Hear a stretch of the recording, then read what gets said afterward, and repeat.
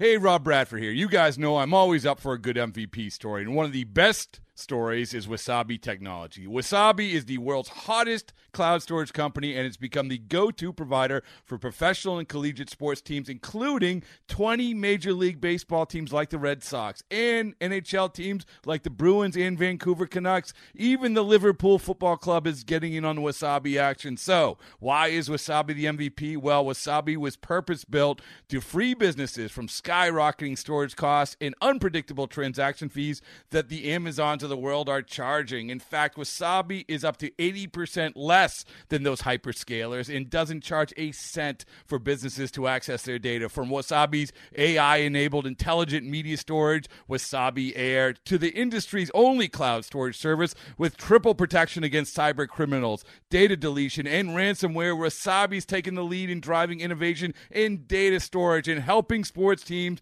to unleash the power of their data. Wasabi, another Boston-based championship team.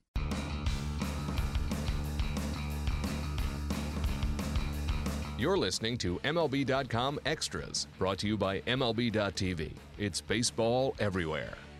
Hey everyone, thanks for tuning in. I'm Anthony Castrovan. This is our weekly Tribe Talk, and we are joined by Jordan Bastian and JB. Tribe's hot. And the most important thing is they are 10-4 versus the AL Central so far this season. Last year, 32-43 within the division. Obviously, can be a huge difference maker in how you fare overall. So they're winning the games that matter. Yeah, it was a good homestand, winning 5 of 6 against the Tigers and Royals, and now improving to 6-0 against Detroit. And I just think there's sort of a mental lift that can impact that clubhouse. You know, I think the way that Tigers kind of owned the Indians over the last 3 years, you know, I think every time they took the field against them, there was sort of that here we go again mentality. And as Trevor Bauer said it was not close games. He felt like they got bludgeoned, to use his word, you know, against Detroit in recent seasons. So to start off so well against the division, especially against the Tigers, who have kind of toyed with the Tribe so often in recent years, I think this is kind of a good mental boost for this team as they. And beyond mental boost, Michael Brantley coming back has provided an actual boost in production here of late. You know, his first week back, I believe he was 2 for 17 or something like that, which is not unexpected as he finds his way back into form after shoulder surgery. He's only playing 2 out of 3 days and what have you, but starting to look like the Michael Brantley we know and love here the last week. Yeah, and when you look at that early stretch, I mean, his swinging strike rate was about doubled from his career contact rate, which is usually around 92%, was down in the 80s. So he just wasn't himself coming out of the gate, and I think maybe that sort of just lends itself more to a timing issue when a guy missed an entire spring training, save for the 2 games he appeared in. So I think now he's getting those reps, and he's starting to look more and more like the Brantley you'd expect. The game he had 4 hits. You know, I think he had 23 swings, or saw 23 pitches, took 9 swings, made contact on each one. More like the Brantley we expect, and we're seeing some good defense out there as well. Sort of a lunging running grab a couple games ago. Yesterday he had an assist against the Royals from left field, one of those pinpoint throws he can make from the corner. So he's starting to come around, and you're right, in terms of it being a mental boost. Just seeing his name in the lineup kind of gives that team a lift, especially knowing the fact that they played roughly 500 ball until he got back. Now they're getting hot with him back. You know, that's a big lift for this team. Yeah, absolutely. He's such a good pure hitter, and, you know, when he's locked in, you just don't see him fooled by pitches. That's what it basically comes down to. Even if it's not a productive at bat, it just doesn't look like he's guessing up there. Tyler Naquin had a .315 average, but was sent back down to Columbus, and probably not terribly surprising. We know how the options game works, and he had minor league options remaining, so he was a victim of that circumstance. But what did you make of that move, JB? Yeah, it was surprising to me in just one sense, that idea that they didn't really have a true backup center fielder behind Rajai Davis. Michael Brantley's played there in the past, but they're not really comfortable with him in center on a regular basis. They've given Jose Ramirez a test run here and there during spring training, Lonnie Chisenhall played out there in the minor leagues during his rehab assignment, was going to play there during the spring, but an injury got in the way. So that's the element of it where I thought, well, maybe Naquin has a leg up here, even with the options, just because he's performed well offensively in that role of facing right-handed pitching, and he gives them that center field option behind Davis. But the options game, as you're right, comes into play here. Yes, he was hitting 300, but if you look at OPS plus, I think it was 105, so it was a kind of a light 300, and they felt that there were a lot of defensive things in terms of his first step and in terms of his route efficiency, things that they want him to continue to work on down in AAA. And by optioning him, you kind of save yourself the depth issue where if you would have cut one of the other guys on the team, you would have had to designate somebody for assignment and run into, potentially a depth issue a week or two later, say an injury comes up. So that was interesting. That's kind of the reasoning behind the move. I think it made a lot of sense, and I think we're going to see Tyler Naquin back up with the Indians before it's all said and done here this year. Yeah, they didn't waste any time putting Chisenhall out in center field. He got in there for the last inning of Saturday's game, and then and started there Sunday. So that's an interesting little experiment for the former third baseman. Just play them all over, JB. He showed last year he was athletic in right field and above average, so they think, the progress he made in right will translate to center. So that's what they're going to do for now in terms of backing up Rajai. All right. On the pitching side, Danny Salazar was brilliant against the Royals on Friday, and there's kind of that narrative of him needing to step up in Carlos Carrasco's place, and certainly lived up to that notion on Friday night.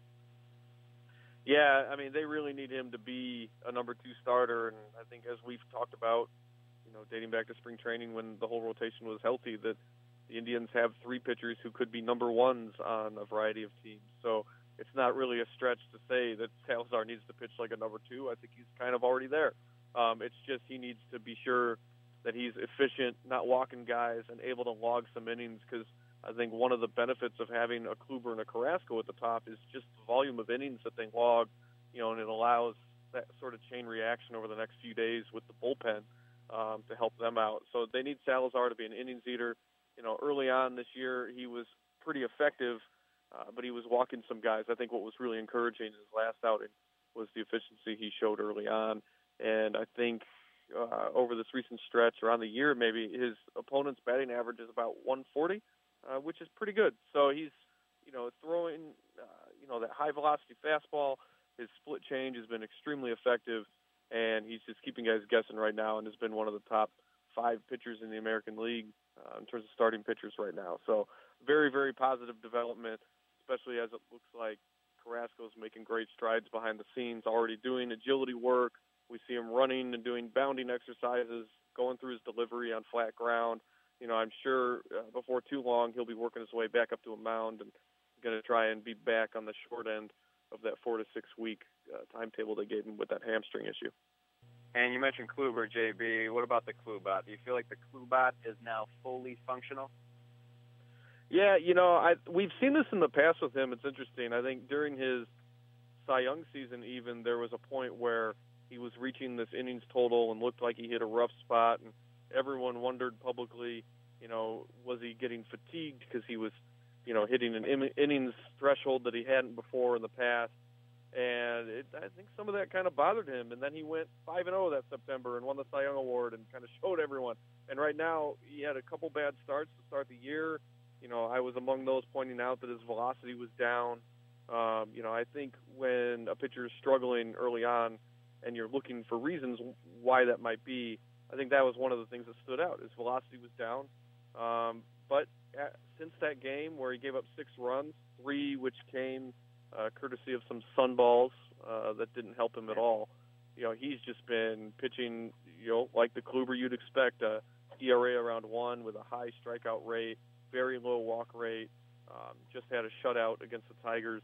This is a guy who is pitching really, really well right now and looking like the ace they need, and that's extremely important, as we just noted with Carrasco out right now, that him and Salazar can step up and be that 1-2 punch until Carrasco can get back. as we saw with Kluber's record last season, it's silly to put much stock into wins and losses for pitchers. There's a lot of underlying factors there, but I'm still fascinated, regardless, by the Josh Tomlin dynamic here. 12-0 in games after an Indians loss dating back to the beginning of last year. We saw that a little bit Sunday. He was roughed up a little bit, but improved to 5-0 on the young year. So, Tomlin the stopper. Quite a role for him. Yeah, 5-0 this season, so I'm sure he's going to be atop the Cy Young ballot for some of those old school writers, because he's 5-0, he's undefeated, you can't beat him. I think kidding aside, what Tomlin does and what he's done at this point in his career the last 2 seasons is, as Terry Francona points out so often, it sounds cliche, but it's true in Tomlin's case, he doesn't beat himself. He's a guy that really doesn't walk a lot of guys. He's homer-prone at times, but they're usually solo homers. And so when there's a lack of base runners and a pitcher who is just pounding strikes and a guy who fields his position, really, really holds the running game in check, that's a guy that, when you have a team built like the Indians with solid defense and an offense that's basically built to do just enough, you have a combination where he's going to be in a position to win and going to be in a position to put his team on the cusp of a win. So I think that's what he's been doing so well, is kind of understanding who he is as a pitcher, knows he's not going to go out there and get a lot of strikeouts. He's a guy that's just going to control the running game, keep guys off the bases, and put his team in that spot. And that's what he's done, and he's been really reliable and great to see. He's the longest tenured player in the Indians organization, kind of a late-round draft pick, guy who stayed in the farm system for a while. He's gone through a variety of health issues. So to see him come back, I mean, it's a pretty good story and an easy guy to root for if you're an Indians fan. So great to see him start 5-0, undefeated. Undefeated. Perfect. He's perfect. All right, in the Tri-Tot, so we'll see, like I said earlier, you take care of business within the Central, you're going to be a factor there late in the year. We'll see if they can keep up that pace. And we'll continue to check in with Jordan Bastian each week during the season. I want to thank him for joining us. And thank you all for tuning in. This has been MLB.com Extras, Cleveland Indians edition. MLB.TV Premium, the #1 live streaming sports service, is celebrating 13 years. Watch every out-of-market regular season game live or on demand in true HD. Real-time highlights, live look-ins, pitch tracking widget, and more. MLB.TV Premium includes a free At-Bat 15 subscription. Watch live baseball on over 400 mobile and connected devices. Watch at home, in the office, or on the go, every night, on every device. Blackout and other restrictions apply. Visit MLB.TV for details. Okay, picture this. It's Friday afternoon when a thought hits you. I can waste another weekend doing the same old whatever, or I can conquer it. I can hop into my all-new Hyundai Santa Fe and hit the road. Any road. The steeper, the better. Because my all-new Santa Fe is available with H-Track all-wheel drive, so I can hit the trail without a worry in the world. Heck, with 3 rows and best-in-class rear cargo space, I can pack the whole family in with all our gear. We've got available dual wireless charging for our phones, so we'll never lose touch with civilization, and we won't lose touch with the primordial power of Mother Earth. So which is it? Waste the weekend or do something a little more epic? And conquer it in the all-new Hyundai Santa Fe. Visit HyundaiUSA.com or call 562-314-4603 for more details. Hyundai. There's joy in every journey.